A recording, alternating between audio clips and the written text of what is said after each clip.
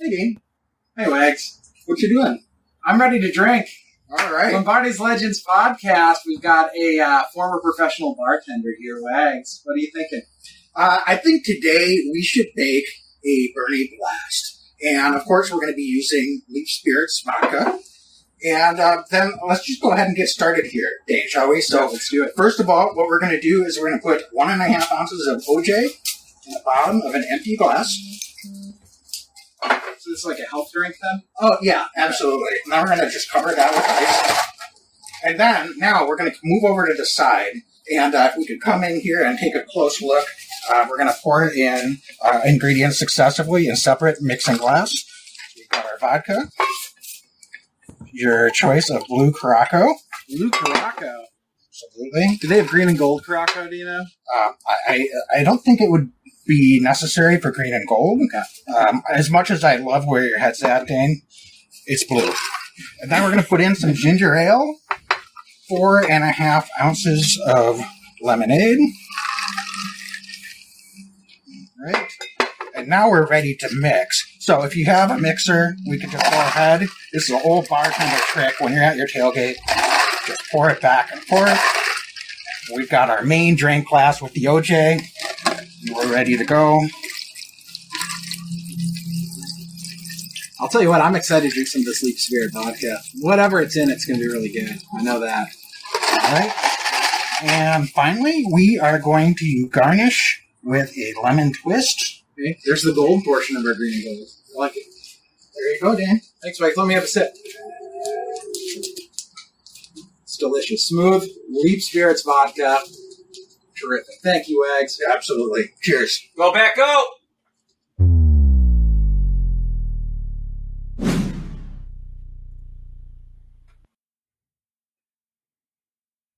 Every year I know we gonna go hard. We been that team ever since Bart started. All my cheese heads go pack go. Ain't showing no mercy, cutting no slack, no. I ain't a bad sport and I'll even wish you good luck. Only thing I will. All right. Welcome into Lombardi's Legends podcast. And I already can't talk. Speechless after that ugly 8-9 Packer season. I am joined as always by Dane. I am Wags. And we are here tonight, finally. Had to take a couple weeks off to get that final game of the season out of our brains, but we're back here, talk some Packers, look at the season as a whole in review, and then I think we'll get into position group by position group, just assess how these guys performed in each position group and where we might see some changes and who we expect to have back and what steps they can make in the off season to be ready to go for next season. So, Dane, how you doing tonight, man? Wags, how you doing, man? It's good to be back for us. It was a long couple, week and a half or so, post season wrap up. I'm disappointed how the season went. Obviously, we had extremely high expectations going into the year, and those expectations weren't met. There's some really good things that I think came out of the season. I think there's some not so good things that came out of the season. And this is really an important time, I think, for this Packers football team and for the franchise in general. We're going to find out what direction they want to go over the course. And I actually think this offseason could be an indicator of the next 5 years either way.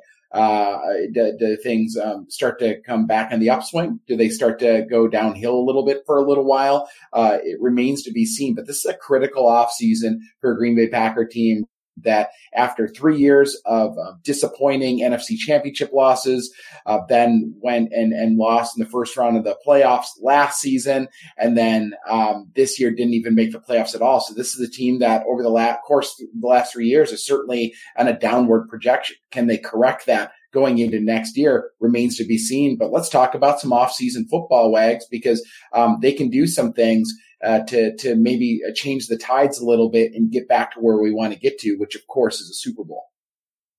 Yeah, for sure. And I think it's going to be an interesting off season, as it always is around here in Green Bay. And things got kicked off this week with Aaron Rodgers' comments. So maybe we'll get into that a little bit more later when we get into the positional group discussion. So not to bury the lead, but we don't want to spend the whole podcast just talking about Aaron Rodgers. So, Dane, I think for me, just to start with the season in review, you and I are certainly never going to be super pessimistic. We're always optimistic the Packers are going to do well. And there was a lot of reason coming off 3 straight 13-win seasons. And despite a disappointing loss in the playoffs at home in the divisional round against the 49ers last year, I think it seemed like there was a path to quickly rebounding. There was a lot of reasons also for pessimism. I think a lot of fans pointed to losing Davante Adams, and certainly that proved to be, I think, somewhat of a factor. I think that's fair to say. But that being said, I was the biggest fear I had coming into the season, if we go back and look before the season started, before training camp, was it just didn't feel like there was a sense of cohesive urgency or a plan for how to build an identity with this team post Davante Adams and bringing in a new special teams coordinator and year 2 of Joe Barry. This was supposed to be a team built on, a top 10, maybe even a top 5 defense. And it just didn't feel like that materialized. So maybe we should look at the coaching first. And how would you assess how this coaching staff performed this year? Just looking across the board, probably starting with Coach LaFleur. I mean, that's a loaded question, right? Because there's a lot that went into that. But I think this is the first season for me that I saw maybe a little bit of concern in Matt LaFleur. And that's just me being completely honest, Wags. I've been a big supporter of Coach LaFleur, and how couldn't we be? Going to those NFC Championship games 3 years in a row, I thought that overall he had pretty good plans most weeks. He clearly was able to get a lot of the most out of some guys that maybe people didn't believe in, especially that first season in Green Bay, and had just a remarkable turnaround from the late Mike McCarthy era. But after 4 seasons, what we've seen is some problems in Matt LaFleur coach teams as well. And that's a lack of urgency at times. It's a team that isn't great necessarily at being a front running team. They're a team that is better when they're counted against, and that can be good at times. But in big moments, in big games, I think we don't necessarily see the urgency or the character or the defining moments from a football team, and that's frustrating. And is that something that can be corrected? That remains to be seen. But I think overall, this was like a C- year for Matt LaFleur. I won't say that it was a D or an F, because I think a lot of factors went into the loss. And I think that late season run, we saw some really good things out of this Packers coaching staff and out of this team. So I can't give them a D or an F. My personal gut doesn't give me that. I'm going to put that, largely at the players' feet in certain situations, and a couple key players, I think, that maybe just didn't shine in important moments. But certainly not a stellar campaign from Matt LaFleur. And it's something that, and if he was on the podcast right now, I'm fairly confident he'd be like, yeah, we've got to get a lot better and we need to correct some things. And I don't think that's coach speak. I think he's well aware that it just wasn't good enough this year. And I mean, maybe the biggest glaring weakness, I think there were games this year where he was just simply outcoached. He was outworked and outcoached by opposing teams. And that's a frustrating thing to worry about. He's a younger coach, but he's been in the league long enough that hopefully, he's starting to shake things up. And this is kind of the second half of his career now in Green Bay. And I'm not necessarily saying length of time as a head coach, but Wags, the average head coach doesn't last forever for any team. And it's not how you start, it's how you finish. So how does he reinvent himself and try to stay fresh with this team in this kind of next era? And that's going to be something that's going to be really fascinating to watch. Yeah, I think as a fan, it's easy to get frustrated when you've got a coach that's as even keeled as Coach LaFleur is when you're going through a bunch of losses in a row and having a tough season. On the other hand, I think if you take a step back, I've got to give him a lot of credit for not getting away from who he is. And, because if you ramp up and start lashing out or outwardly stress, and I'm not saying that he wasn't, affected by the losing, but it says a lot about a leader with how you're able to handle and conduct yourself in those situations. So to that standpoint, you've got to take the good with the bad. He does deserve some credit if you're going to give him the good for being able to put the Packers in position with the late winning streak. I know they didn't have the best competition in a couple of those games, but the season was basically over. And there's a lot of situations where teams will fold, and both he and the players deserve a lot of credit for fighting and clawing and against a lot of odds getting back into things.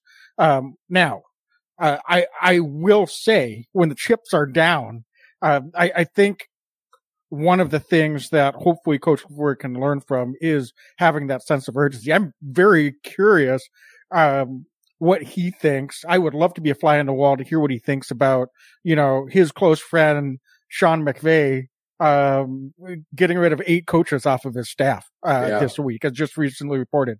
His brother, Mike LaFleur, is no longer offensive coordinator for his best friend in Saleh over in New York for the Jets, and maybe that's deserved based on performance of that Jets offense. But that being said, there's changes that are being made on staffs of the guys he's closest to in this league, and he's been very hesitant to make changes. So that kind of brings me to Coach Berry as defensive coordinator. In some respects, I get that it's almost an annual theme, regardless of who's been the defensive coordinator for the Packers the last 15 years, that we need to fire the DC.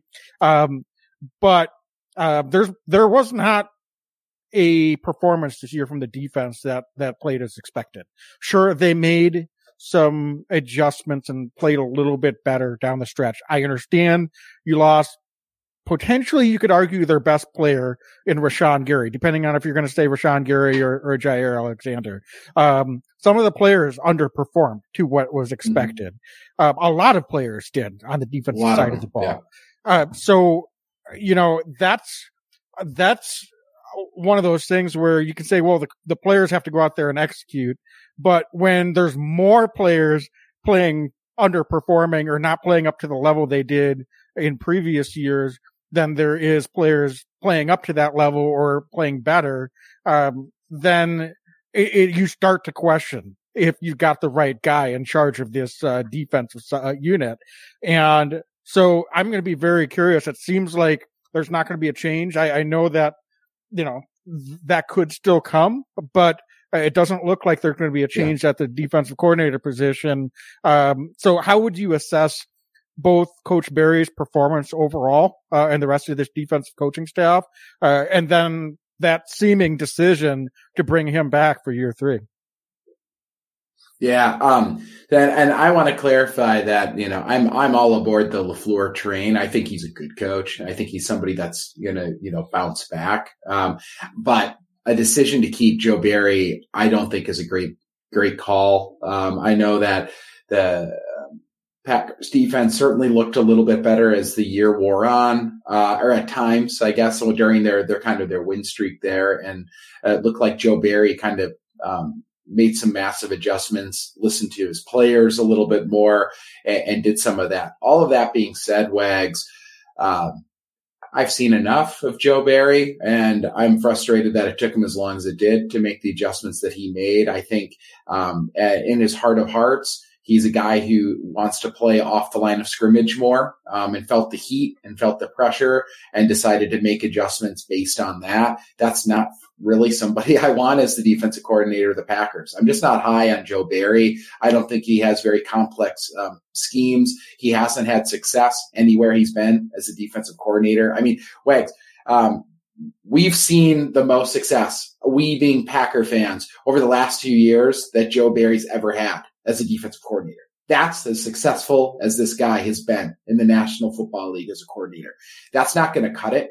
I think that there's a lot of talent on this defense. I'm still confident there's a lot of talent on this defense. And this is where the coaching concerns start to really creep in, is the oversight over Joe Barry and if he should be the defensive coordinator. I'm not all that sure who's available, but I'm seeing some names bouncing around as guys that have won a lot more, and sometimes with a lot less than what Joe Barry just had last season. And I'll just put my name on it. I'm not a fan that Joe Barry is likely coming back, and I'd like to see the Packers make a change there. And I do think that this could be a downfall for Matt LaFleur if he's not comfortable enough to make the switch. I know it's not a great look to go through Pettine and then go to Joe Barry and then 2 years later go somewhere else, but I don't care. Joe Barry was not the right hire, and the worst thing you can do when you make a mistake is to double down on that mistake, and I think that that's what the Packers will be doing if they keep Joe Barry in Green Bay. Yeah. I think, do you think part of it could be too that Coach LaFleur is very reflective of the fact that, you know, he's going to accept responsibility as the head coach when things don't go well, which you can, on the flip side, you can appreciate that. But at the same time, you know, it could be his downfall. Like you said, he's goes up in front of the media after games and losses, and he's always taking responsibility for, you know, the offense not playing as well as it should, or the defense not doing what it needs to, or special teams. But that can get a little bit, you know, a little bit,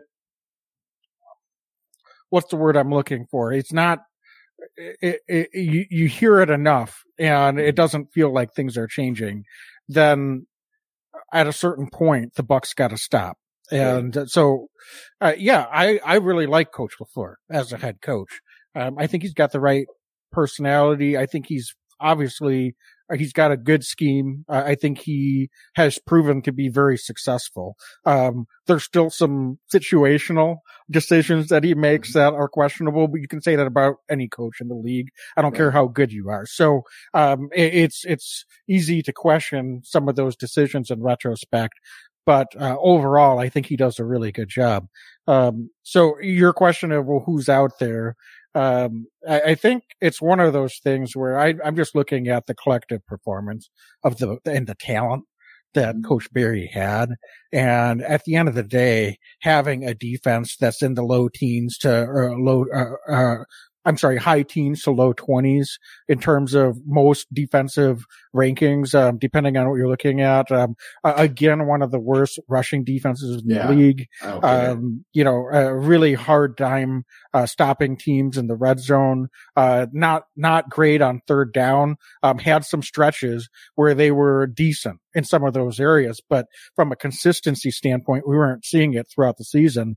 One of the more damning things to me is we had a stretch where we really weren't facing all that great of offenses in terms of quarterback and receiver play. And it seemed like we had a hard time with what was supposed to be one of the top few defensive back secondary groups in the league. And so I know that that's more positional, but then you alluded to earlier, scheme wise, is it the best fit for the talent and the players that he has? Right. It seems like he had a hard time game planning to stop teams that really were a little bit, I wouldn't say completely one-dimensional, but, you know, didn't necessarily have a lot of weapons or weren't dynamic offensively across the board. So those are things that are concerning. And yeah, I guess you can give them a little bit of credit for how the season went along. But to me, this reeks of Coach LaFleur is looking at it and saying, well, how can I make Barry the scapegoat they were okay. They weren't as good as they should have been, but we had problems across the board here, versus really assessing it and saying, no, this was a team that we were expecting to have a top 10 defense, and they just flat out underperformed. All right, well, let's move forward, Dane. From a just overall performance standpoint, we look at maybe some of the players. What was the point of this season where you just knew things were not going to go the way that we expected this season? Was it pretty early on for you, or did you kind of let things play out a little bit? I mean, I know we talked every week, but I'm just kind of thinking back. If you're looking back at with a full 180 degree viewpoint, what was the point of the season where you felt like, okay, this is just going to be a tough road to be able to make the push and be as competitive as we expect to be at the end of the season? That's a good question. I'm actually pulling up the schedule right now. I've already kind of blocked this season a little bit. I say that semi tongue in cheek. I think it's kind of a stretch where it played Jets, Giants, Washington Commanders. Obviously, that was a pretty tough one, but I think that Giants game, I was extremely nervous after that game. If I recall right, the Packers kind of collapsed overseas in London in that game. And it's just one of those games where you go, this doesn't have the makeup a little bit. There's some red flags here that started to creep up. So if I'm being completely honest with you and honest with myself, I think it's early in the year. Obviously, they gave us all a lot of hope late in the year. And I'll admit my error. I felt pretty confident they were going to make the playoffs when they kind of got hot at the end internally. But if I'm being totally honest, where I didn't know they had the makeup, the Giants game was the start, but really that Jets game at home, I was at home at Lambeau Field, I believe. The Packers were in their all greens, and they just didn't look right in that game either. And kind of those back-to-back losses to those New York teams was a huge dagger as far as I'm concerned. I'm curious what you saw where you started to think things went sideways. Yeah. Well, it would be easy to say that it was around that time, or maybe after we fell. I think it was after the Lions where I really the first Lions game where I really felt like, this just isn't, this doesn't gonna go well. But I think both of us, even though we tried to be optimistic, came into the season, if not outwardly being super concerned about this is a team that might be taking a step back. I know I said before the season started, this might be a setback year. I would have been surprised if we would have gone out and won 12 or 13 games again this season, just based on the vibes that we were getting and how everything was kind of going as we headed in training camp. Going back, obviously, Bakhtiari and Elton Jenkins still hadn't returned from injury. We had a whole off season where Aaron Rodgers was very active podcasting, but not very active throwing footballs to his new receivers. And it didn't seem like there was a real urgency in the preseason to get some of these new guys out there to play. So I was a little bit concerned about some of the decisions by the coaching staff to just roll with as if we had a really veteran group like we'd had in years past. So that was a concern to me, and it bore out, to be honest with you, even though we started 3-1, surprisingly, after that opening week loss to the Vikings, it just didn't look or feel right to me. And I think that 3-1 start really kind of made me forget about some of those concerns, and I think they were probably there the whole time. But that first Lions loss, it was just like, okay, this probably isn't going to happen. Of course, they roped us back in at the last few weeks, but that was really more just, I think, us having the green and gold goggles on, glasses on the whole time. Yeah, absolutely. But it is what it is. It's one of those things where you look at this team and a few years ago, first year of Coach LaFleur's tenure, they were probably a 10-win team that won 13 games. Right. And this year they were an 8-win team that probably should have won 10 or 11 games. And so that's just the reality, I think, of the situation that we were dealt with this year. All right, Dane, I think we should head into the position group by position group breakdown. But before we do that, why don't we take a minute to hear from our sponsor, DraftKings Sportsbook. So folks, stick around with us here as we get into those positional group breakdowns. But first, DraftKings is the NFL playoff action leader. It's the official sports betting partner of the NFL, and we're one step closer to Super Bowl 57 and the NFL divisional round. Check out DraftKings Sportsbook, an official sports betting partner of the NFL. New customers can bet just $5 and get $200 in free bets instantly. Wags. Plus, all and new and existing customers can take a shot at even bigger payout with DraftKings stepped up same game parlays. Boost your NFL winnings with each leg. You add up to 100%. Wags, there's a bunch of games this weekend too. You know who I'm going to be keeping an eye on is that Kansas City Chiefs game. Look out right there. I think Patrick Mahomes has been an absolute beast this year. Very well could be the MVP. He's going to be slinging that ball all over the field. The Buffalo Bills as well. They were in a battle last week, but there's just so many fun games this week that I think are going to be great to watch just as fans of football and fans of the game. But then also, if you are betting with DraftKings Sportsbook and doing the same game parlays, it just makes these games that much more exciting. It's a lot more fun to watch. With the Packers out, you can still have a little bit of skin in the game. For sure. So download DraftKings Sportsbook app now. Use code TPPN. New customers can bet just $5 on the NFL divisional round, and you get $200 in free bets instantly. Only at DraftKings Sportsbook with code TPPN. Minimum age and eligibility restrictions apply. See show notes for details. All right. So Dane, I think we buried the lead earlier, so let's just cut to it. We're going to get into our positional group reviews and breakdowns, and then maybe just make some predictions for the offseason. So let's start with quarterback. And this was 99.9% Aaron Rodgers, aside from a couple late appearances from Jordan Love.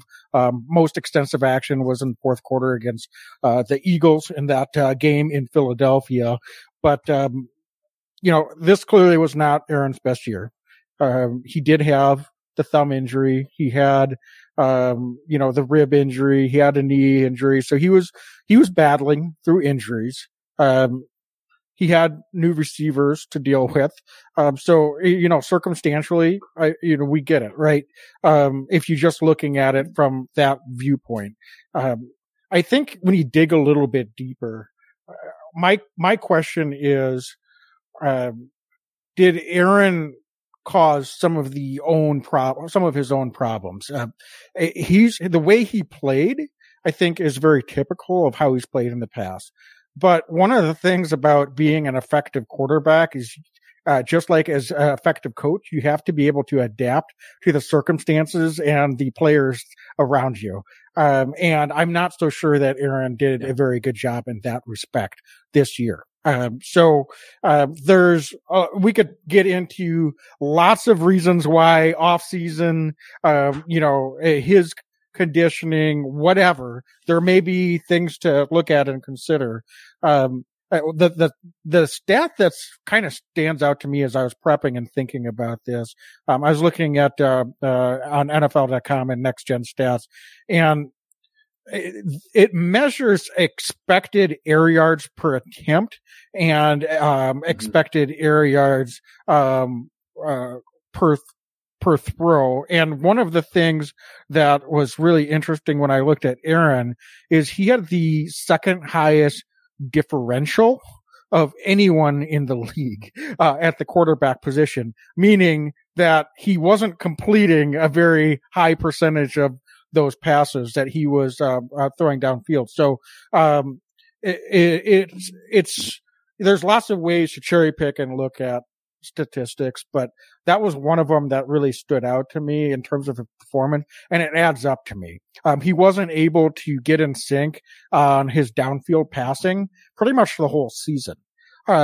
So what adjustments were made, I think were made a little bit late in the season, and it would have been nice. And I think it's impossible to assess Aaron's performance for the season without considering some of the preparation and work that he did or didn't do to put into the season. He can claim that didn't have an impact and preseason doesn't matter, but I'm here to tell you that it may not have mattered for Aaron Rodgers, but it definitely mattered for the guys that he was throwing to. And unfortunately, that was something that put us behind the 8 ball too early and too often. Yeah, you said it. I'm extremely disappointed in the Aaron Rodgers performance this year. Whether he had a thumb injury, not whatever. I think that there's building blocks to be successful in this league. And part of the building blocks is to, be around the young guys and adapt with how the team's adapting. And, whether they bring in veterans, whether they bring in, rookies, however they did it, and whether folks can agree that it was the right decisions to make, the Packers made a massive financial commitment to him. Not only money that's going into his pocket, but also, that financial commitment, changes the makeup of this roster and the talent that they can surround a player of Aaron Rodgers' ability with, because with the salary cap, there's only, so much to go around. And, I think that Rodgers going into this season, with the will he, won't he, and some of it may be warranted, some of it not. But at the end of the day, they were paying him a lot of money to be the face of the franchise and to get it done. And dollars to donuts, he just didn't get it done this year. He didn't look particularly in sync with a lot of his guys early in the year. He looked extremely frustrated a lot. And I think some of that frustration and anxiety that we saw on the field from him as the season wore on and things were going south, maybe not all of it would have been alleviated, Wags, up front at the top if he's there he was there for mandatory camp, but if he was there for the involuntary stuff, but also if he's working out in the off season. And, it's not unheard of in this league for quarterbacks to get his receivers together, and go to Florida or California or wherever and just run routes and sling the ball for 2 days and just get after it together.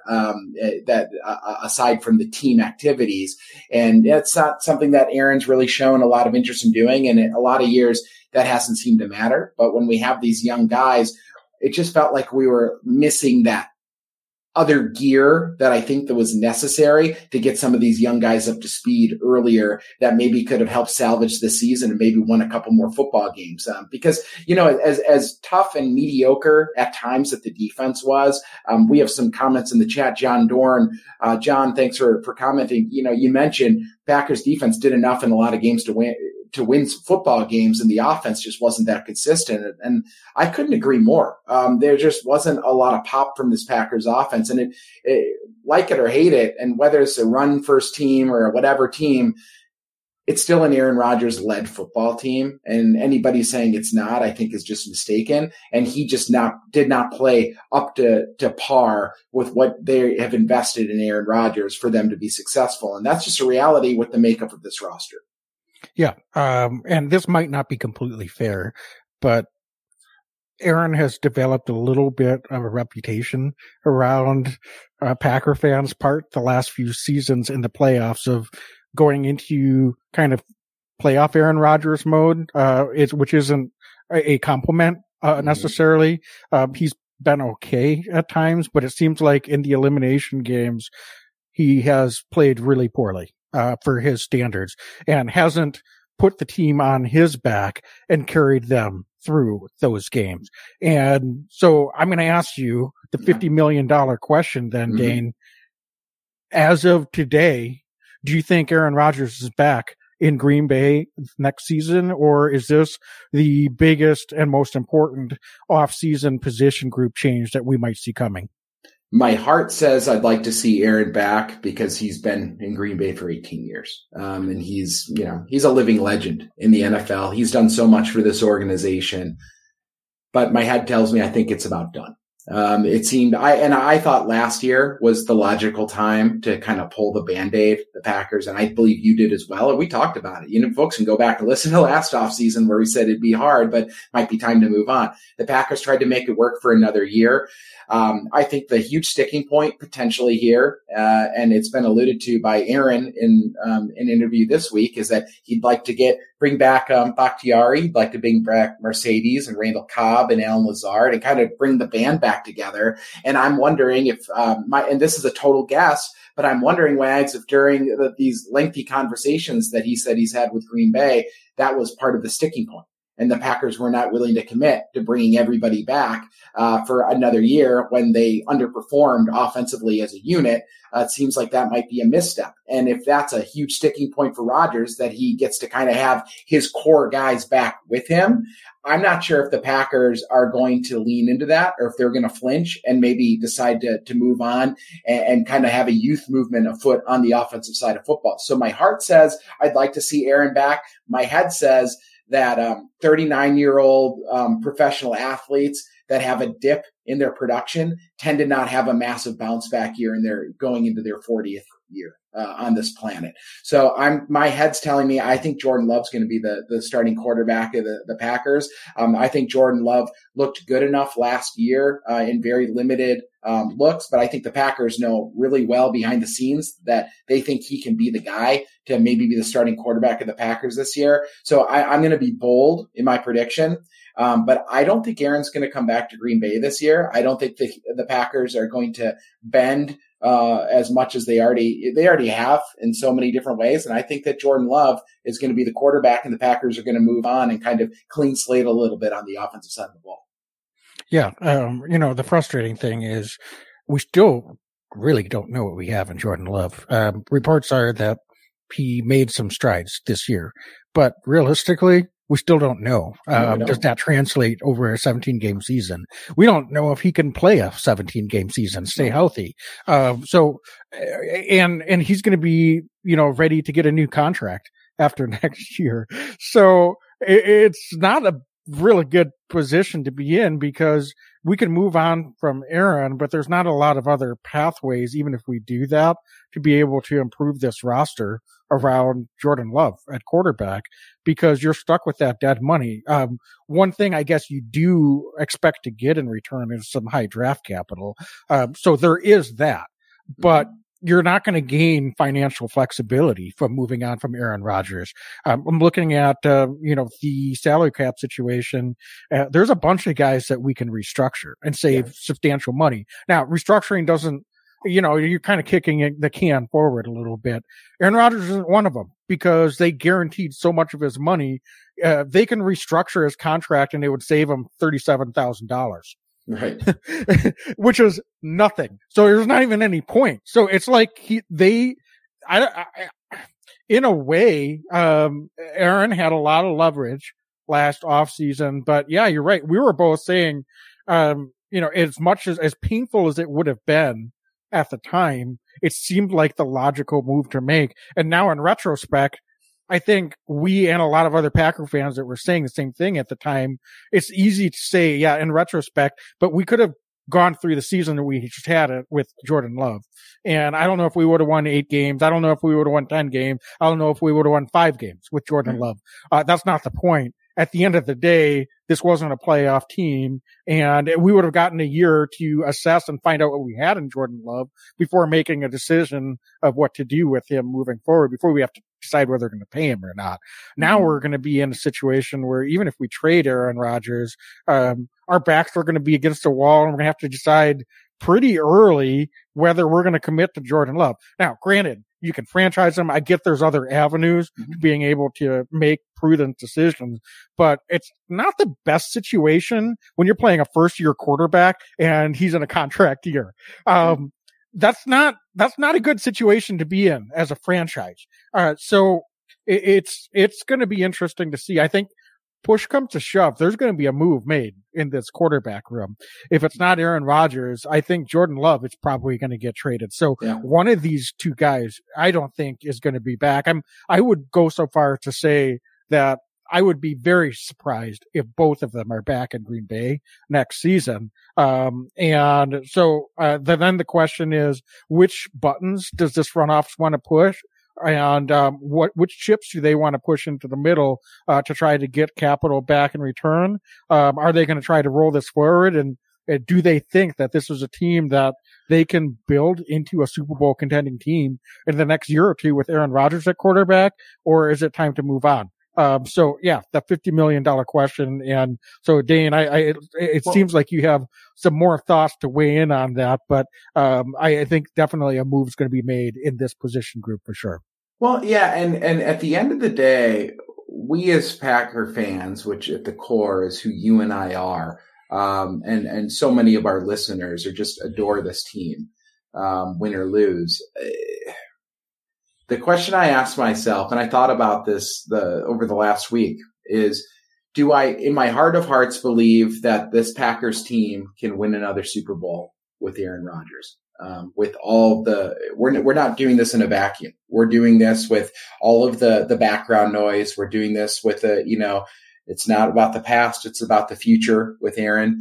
And I keep coming back to the answer that this doesn't feel like a very healthy relationship. The quarterback and team relationship, it's just not healthy. Have they been able to have some success over the last few years? Absolutely. Have they been able to work some things out? Absolutely. But at its core, it feels like a dysfunctional relationship, and it feels like it's Aaron Rodgers and the Green Bay Packers. And what I'm looking to get back to is the Green Bay Packers. I'm looking for a team approach. And it feels like right now there's a lot of extra just stuff hanging over this Packers head. And I think some of it's on Aaron. I think some of it's on the front office and the Green Bay Packers organization. And as in a lot of toxic relationships that maybe go south, it's not on one person. It's just on kind of overall, and through attrition, things just start to wear down. I feel like that's where this Packers team is with Aaron at this point.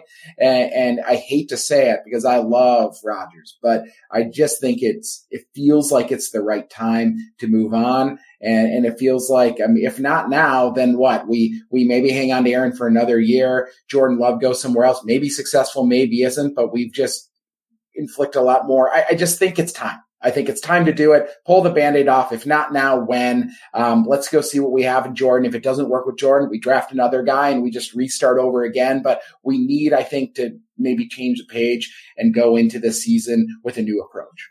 Yeah, I agree. I think we're on the same page then. It doesn't seem quite as painful to say, for me, at least at this point. And I said last off season, just one more thing and then we'll move on. Yeah. The conditions can't really get better than they were to make a run and try to win a Super Bowl in Coach LaFleur's first 3 seasons with Aaron Rodgers. They were maybe overachieving in a year early in year 1. I get they got trounced by the 49ers in that NFC Championship game. Yeah. But still, they were right there. The next year, you're at home, NFC Championship game. That's the one that really hurts. The one. Mm-hmm. But even last year, you're the number 1 seed at home. Everything's lined up in a weak NFC. Last year, there wasn't a team. The Rams won the Super Bowl last year. And frankly, I didn't think they were all that great of a team. The Packers proved, I think, over the course of the whole regular season that they were a better team than the Rams were. So last season was just as much of a blown opportunity. And you're at home in January playing playoff football games. And you're talking about Aaron Rodgers as a quarterback who had 2 MVP seasons, but when the chips were down, he just didn't deliver at the level we needed him to. Yeah. I mean, I'm just flat out be honest. And so he had 3 opportunities to make that run, get to that Super Bowl, maybe win another Super Bowl championship and bring that home for Green Bay. And it didn't happen. So I didn't think with the moves that they made last off season that we were coming back with a better team this year. And so how were the conditions going to be any better than what they had the two previous seasons? And so that to me was the rationale and logic why I thought it was time to move on. We missed our window of opportunity. So let's move on. And I think at this point, that's still the same. Reality. So Dane, let's move around. We probably aren't going to be able to get to every position group, but let's just stay on the offensive side of the ball and see how far we get with this. Let's move over to the offensive line. Yeah. This is a group that I think went through some struggles this year. Obviously had some injuries. Maybe not even necessarily to the extent that they did last year, to be honest with you, but what was your overall assessment on this group? I think you almost have to look at when the moving Elgton Jenkins back to left guard and the post moving Elgton Jenkins back to left guard, because that was two different seasons as far as performance of this offensive line, as far as I'm concerned. Yeah, I mean, it's pretty clear that when you can get Bakhtiari, Elgton Jenkins on the same side of an offensive line, you can do an awful lot of damage in the National Football League. And that's, I think Elgton Jenkins, we've said it before, I think Elgton Jenkins can be a really, really good right tackle at the NFL level, but I think he can be an all-pro at left guard. And, the Packers had enough flexibility. We're able to get him back into that left guard spot coming off of that ACL injury and got the left side taken, got that taken care of. Bakhtiari, Wags kind of going hand in hand with that. I'm impressed by how dude bounced back. I was concerned as we went into this year, was this guy ever going to play again? Was he going to be every week? We never know. But as the season wore on, outside of this kind of freak appendectomy situation that he had late in the year, he really held up. He was a phenomenal offensive tackle when he was able to be out there. And, I thought that he really helped stabilize the offensive line as well. So the left side looked really, really good. And Wags, John Running Jr. does not get enough love. I think from Packer fans, he's been a driving force. He started at left guard. They bumped him over to right guard. He's played really, really good football. Zach Tom, rookie, looked awesome. Wags, that guy's going to be a starting five for the Packers for a long time. I think they found another gem in Zach Tom. They asked him to play left tackle. They asked him to play across the offensive line, varying degrees, varying times, and he didn't even have time to prep some of these games. He found out, hours before the game that he was going to be a starting offensive lineman for the Packers. And then Yosh Nijman, who's going to be a restricted free agent. In a list of free agents that are out there, I think one of the no-brainer moves is to tender Yosh Nijman and bring him back. He's a guy who I think who's going to compete for a starting right tackle position, but good offensive tackles just don't grow on trees in the NFL. And Yosh Nijman, whether he's starting or competing to start, he's a guy that you can win with. So they're going to have a kind of a core group there. And then Josh Myers at center position, I think, has been a little bit up and down. He can look really good. He can kind of get blown off the line at times as well. So going into year 3, that's actually the position that I'm circling the most, is how do the Packers move forward? Is Josh Myers going to have some serious competition going into camp? Is he the foregone conclusion to start again? I'm not sure on that front. So there's some question marks. Does David Bakhtiari come back with his huge cap number? But overall, I really like how this Packers offensive line grew over time. And I think that they found, as the season progressed, where they needed to plug guys in. And I love an offensive line of Bakhtiari, Elgton Jenkins, Josh Myers, or Zach Tom. I'm going to put it out there right now at center, John Running Jr., and then Yosh Nijman at right tackle. I think that that's a winning 5 in the National Football League. Yeah. And we saw that for a couple of games this season after David had that appendectomy surgery, and they did well. And that was kind of a part of the turning point. Yosh Nijman, I think, had a tough couple of games, especially the last game of the season in pass protection. And he was a little dinged up the last few weeks. I think, his his run blocking was phenomenal. And he was playing at a really high level at left tackle before Bakhtiari returned. So I think, we need to understand that what the Packers were asking him to do this season was just so far outside of the norm that I really think that we need to give Yash some time and a full off season to really settle in on the right side. And as you said, compete for that starting right tackle position. And then I think we'll have a much better feel for whether he's able to make that transition and continue to play at a high level and be a quality tackle at right tackle in this league. I think he can. I think he's played a lot of very good football, but that's not as easy of a change as I think most people that are just casually watching football think it may be. And typically I do understand that left tackle is considered the harder position because you're protecting the quarterback's blind side. You may be going against opposing teams' number one pass rusher a lot of times. But it's a different, it's a different feel. There's different technique in terms of where your feet are lined up. Everything that's in your movement, and asking a guy to make that change mid-season, is pretty special that he was able to do that as well as he did.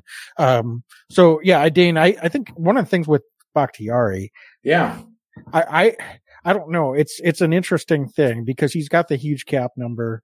And I think the question for the Packers is, what are the solutions here? Because they're going to be having a lot of dead cap money if they want to get out from underneath David's contract. I'm not sure if he has much trade value. I feel like we said last year, we thought that if Aaron was back, Devontae would be back. It didn't turn out that way, but I almost feel like I'm just going to repeat that prediction, but this year it's with David Bakhtiari. If they bring Aaron back, I think David's back. If they move on from Aaron, then even though you're not really saving a lot of money next year, they're saving a ton of money in future seasons. And if they're not really too convinced with David's long-term health viability, it might be better to get out from under that now. And then you've got a whole lot more flexibility 2 seasons from now. So especially with some of the young guys coming through and that are going to be needing contract extensions, namely potentially Jordan Love in that scenario, where Sean Gary's another guy that'll be up for probably a big extension. So and that's something to keep in mind is financial flexibility may not be apparent next season, even if they move on from Aaron and David. But that will help them get out of a lot of dead cap money 2 seasons from now and to really be able to reshape the roster in a hurry. That's a really good point. And then all of a sudden you do have the Zach Tom, Yosh Nijman potentially on the corners with Elton Jenkins, Josh Myers, and John Running, and that's your starting 5. And then they probably draft and, you go from there. But 3 or 4 offensive linemen, right? Like they always do. Always, right? And they'll hopefully find somebody in one of those middle rounds that can help plug in. But to your point, I mean, they already have 5 guys without Bakhtiari. Of course, you want to see Bakhtiari play, but they invested a lot of money as well in Elton Jenkins, and that may be as much of a precursor as anything, Wags. When they spent the amount of money they spent on Elton Jenkins, I don't know how long Bakhtiari is going to be for this roster. Certainly maybe this year, but going past this year, it seems very unlikely. But even this offseason, I'm not convinced David Bakhtiari is back in Green Bay. Yeah. Yep, agreed. All right, so Dane, what are your thoughts on the wide receiver position? Because there's, that's always the hot button position group for most Packer fans. But we had some young guys come in, we had some veterans that came back, and I think just my initial answer to the question is the veterans just didn't deliver early in the season when we needed them to. We had some injuries, certainly, but it's hard to be, I think, too positive about the performance this past season. There are some positives from the past season. I want to be clear. And there's reason to be optimistic moving forward. But just assessing this past season as a whole, I think this was certainly an underperforming position group. So what are your thoughts and what are some changes that you expect to see with this position group this offseason as well? Yeah, I mean, I think we started to see youth movement afoot as the season progressed, certainly. But you're right. I'll tell you what, Randall Cobb performed as well as I think I could have hoped for from Randall. I thought that he had his moments. He was able to move the chains in this stage in his career. That's kind of where he's at. Alan Lazard was kind of who I thought he was. He was okay. He's a very good blocker. Very, very good blocker. He does all the little things, I think, extremely well. He's a chain moving wide receiver, but I don't think Alan Lazard's ever going to be that number one wide receiver in the NFL. Sammy Watkins clearly didn't perform to the extent that he was cut as the season progressed.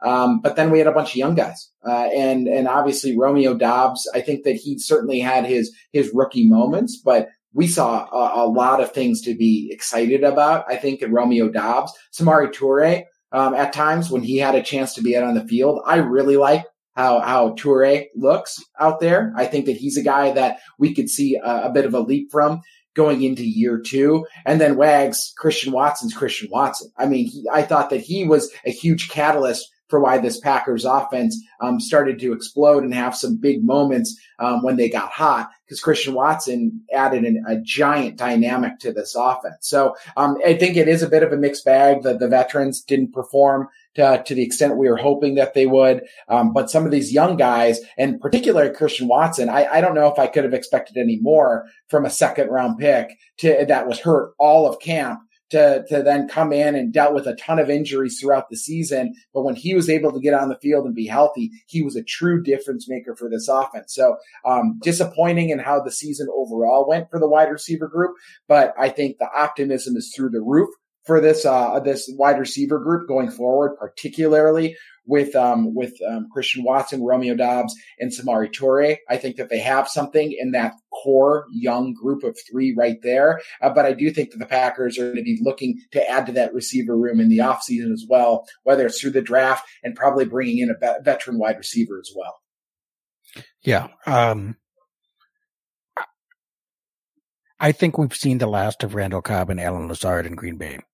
Yes, I would agree. Between the two of them, I would say Alan maybe has a slightly better chance of coming back, just because the young guys that you mentioned, when you look at the total investment of this wide receiver group as a whole, you've got to have some experience there, I think. And sure, Allen probably isn't someone that you'd want to pay as an upper tier number 2 wide receiver. He's a average number 2, maybe above average number 3 wide receiver in this league, in my opinion. He's going to get some coin, though. Either way, I mean, he's not going to get paid like a number 1. There, and I don't think he expects to. But look at what MVS got last season from the Chiefs, and I think that's probably a pretty good comp. They're different players, but from a productivity standpoint, I think that's probably about what he's going to command. So perhaps the Packers can justify bringing Allen back, given that they're not going to be paying many of the other guys on the roster. And I frankly don't expect them to go out there and try to sign a top tier, number 1 wide receiver in free agency.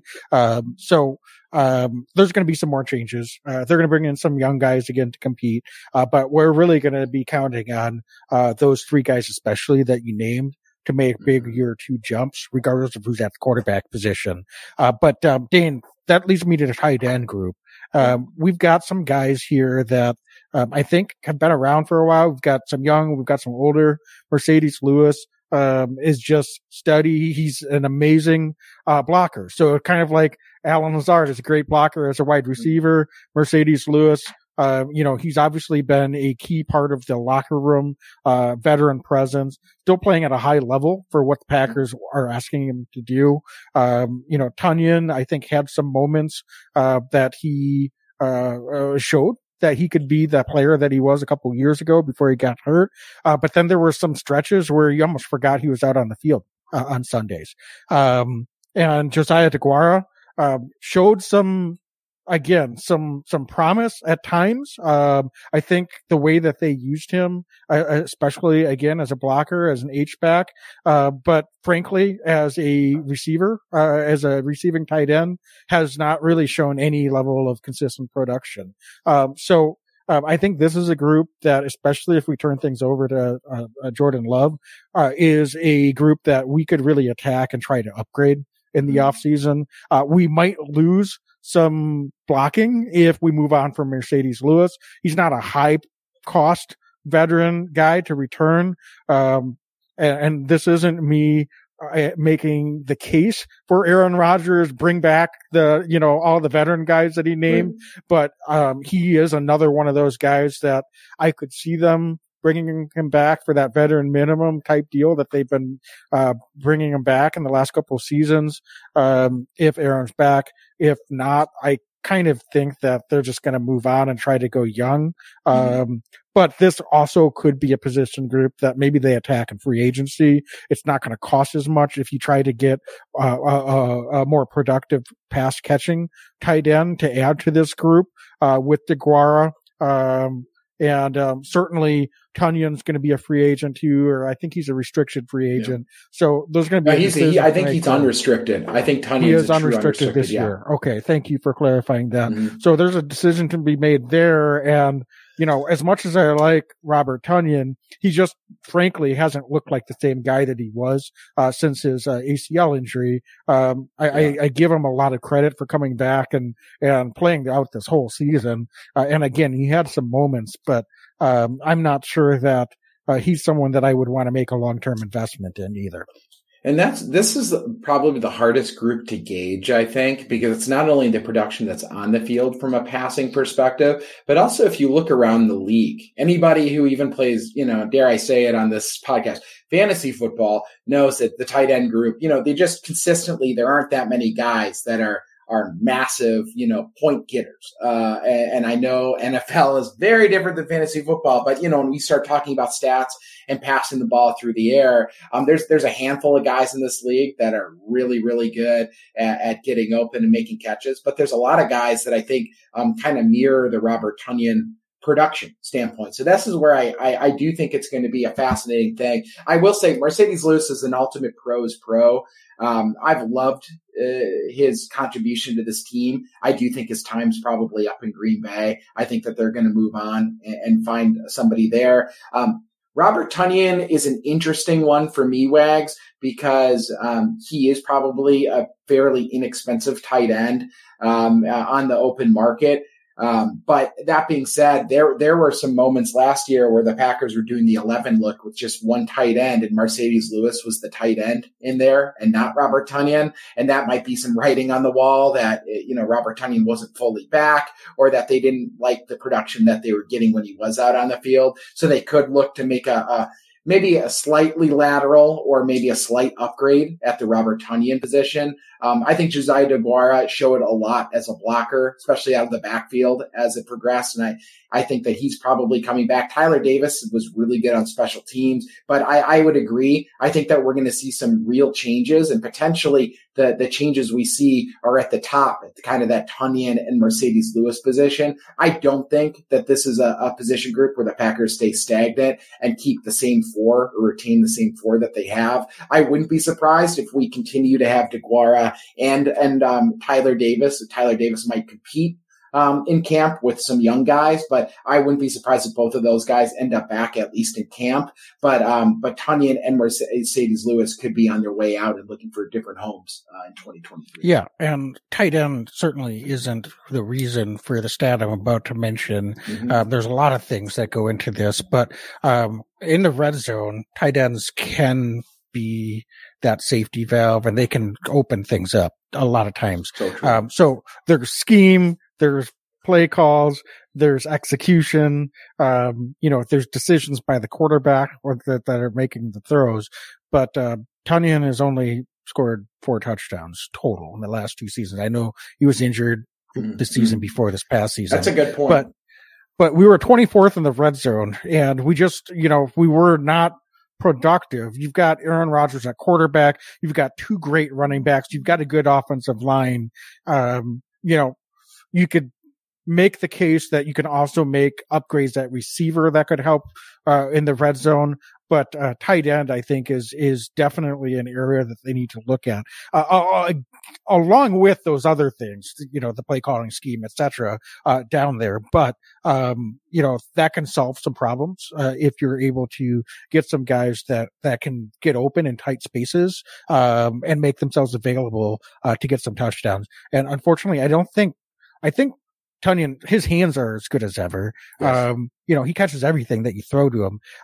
His burst just isn't what it was. And that's where I think down in the red zone, you really feel that, because he doesn't have the quickness to be able to separate in tight and small spaces and right off the line of scrimmage that we were seeing when he scored 11 touchdowns 3 seasons ago. So, Dane, I think Tonyan unfortunately will be gone. I don't expect Mercedes Lewis to be back either. We're expecting some turnover here from Wags' perspective, but I think we can go in the draft, and I wouldn't be surprised if we go out, and I'm not saying like a top flight tight end free agent, but I think we can attack, and there should be some options that aren't going to be high cost, that that you can bring in and maybe get a different look, to see if you can get a little bit more productivity out of that position group.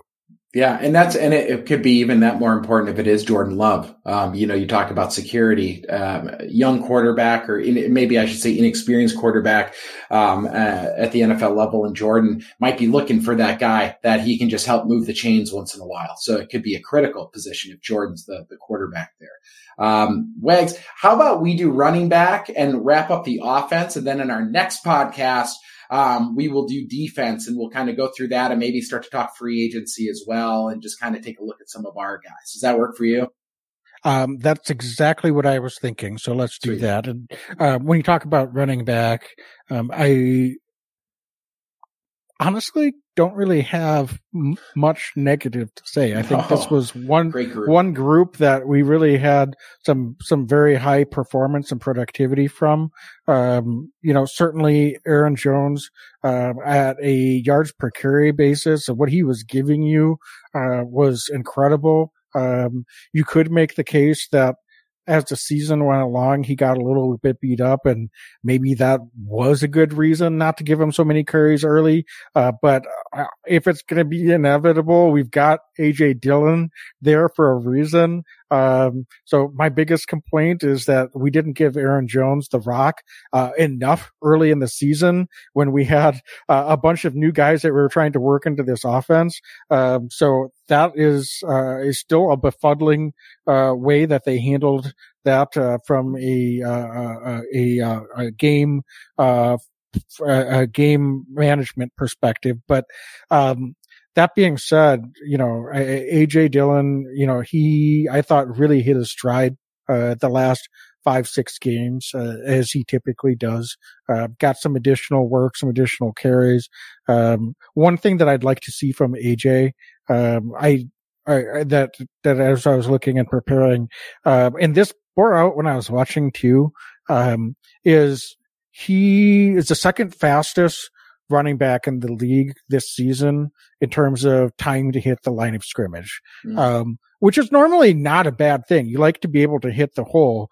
I think what I'd like to see AJ work on a little bit more is his cutback and letting his blocks develop in front of him. It seemed like he made some decisions on some of his runs a little bit too early, whereas Aaron Jones, and they're two different running backs, two different styles, but Aaron Jones, he had that wiggle and he could allow some of those blocks to develop, and then he hits the hole, and those were 6, 7, 8 yard gains, whereas sometimes AJ was having some of those same looks and they were more like 1 to 2 to 3 yard gains. And so I think if there's one thing that I'd like to see AJ develop and come back next season, it would be maybe some of his lateral movement and his ability to use his vision and to allow some of those plays to develop, and then get that head of steam, hit the hole and move forward there. So but that being said, that's kind of a minor quibble. I think we're going to see all these guys back. I wouldn't be surprised if Patrick Taylor's back as a third running back, considering his contributions on special teams.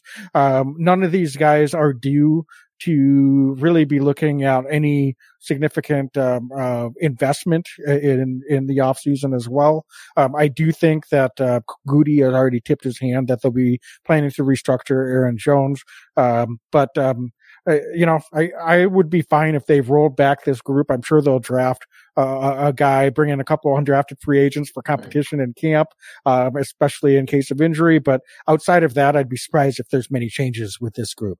Yeah, and I agree with you on Aaron Jones. I mean, he's kind of the heart of this offense in so many ways. He's such a good guy off the field, but such a warrior on the field. A.J. Dillon, I think we saw some regression in catching the ball out of the backfield as well, and I'm sure that that's going to be a massive point of emphasis for A.J. this offseason. I think that that's the exciting thing about somebody like A.J. Dillon is he's a very, very good running back for this Packers team. I think he fits the city of Green Bay in a lot of ways and he can win a lot of ball games, but there's still room for improvement with him. And that's an exciting proposition as far as I'm concerned. So I'm excited to watch AJ continue to grow in Green Bay. And we kind of have that 1A, 1B running back situation, which is phenomenal. And then you said it with Patrick Taylor. Wags, talk about a cool story. He's a dude that bounced on and off from the practice squad to the active roster, and they just couldn't quit him. He just shows a lot in camp.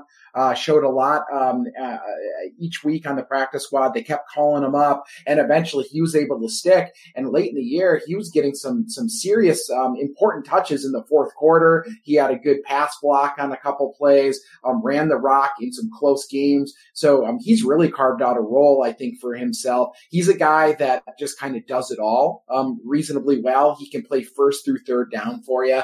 And then, as you alluded to, very, very good on special teams. They re-signed Tyler Goodson, who was on the practice squad here, to a futures deal. So he's already going to be coming to camp. You're right. They'll probably either draft or sign a couple other undrafted free agents coming in. But I really like this top three, this kind of three-headed monster. You've got the 1A, 1B, but then you bookend it with somebody like a Patrick Taylor that can kind of just do it all and does it all well. And there's a trust from me, and I think from the coaching staff, that he's going to be able to get you some yardage when you need him, and he'll just show up. So it's a good three right now. This is about as deep as I can remember the Packer running backs being in some time. Yeah, Patrick Taylor might be the best pass blocking running back as well. So that might be another avenue where he could get a few more snaps if he's able to stick on the roster next season as well. So, all right, Dane, I think we should start to wrap up here. I kind of figured this would happen once we start talking about the Aaron Rodgers situation. Naturally, that's going to consume a lot of air. So, we could do not one episode, but episodes plural, just talking about Aaron for days and days here. But that's not what we're going to do. So, all right, we'll be back probably next week at some point, and talk about the defensive positional groups and make some predictions on any changes that we expect to be made to those groups this offseason as well. Maybe we'll have some news to react to in the meantime before we come back. So great discussion, folks. Thanks so much for joining and contributing to the chat here tonight. Sorry we didn't have much time to get to any observations and questions, but Dane, anything else that you want to touch on before we sign off here for tonight? No, we'll be full steam ahead this off season. We're lining up. We are going to have some very, very special guests join us this off season, which I know you regular listeners are used to. We're happy to bring you that content as well. We'll have some major announcements in the coming days and weeks on that front. And just thanks for your support. It's going to be a fun off season ahead. Hopefully the Packers are able to build and bounce back. Yeah, for sure. And if you're listening to the audio, feel free to join us. We've been doing these live streams on our Facebook, YouTube, Twitter channels. Yeah. Typically either Monday, Thursday, 7:30 Central. So watch our social media. We always put out the bat signal when we're going to be going live. So for those of you that joined us live, again, thanks for joining. For those of you that like to listen, if you have a chance, stop in, say hello, engage us in the chat, talk some Packers here in the off season. So that being said, it's time to sign off for tonight. So as always, be legendary and go Pack Go. Go Pack Go. Every year I know we gonna go hard. We been that team ever since Bart Starr. All my cheese heads go Pack Go. Ain't show with no mercy, cutting no slack, no. I ain't a bad sport and I'll even wish you good luck. Only thing I will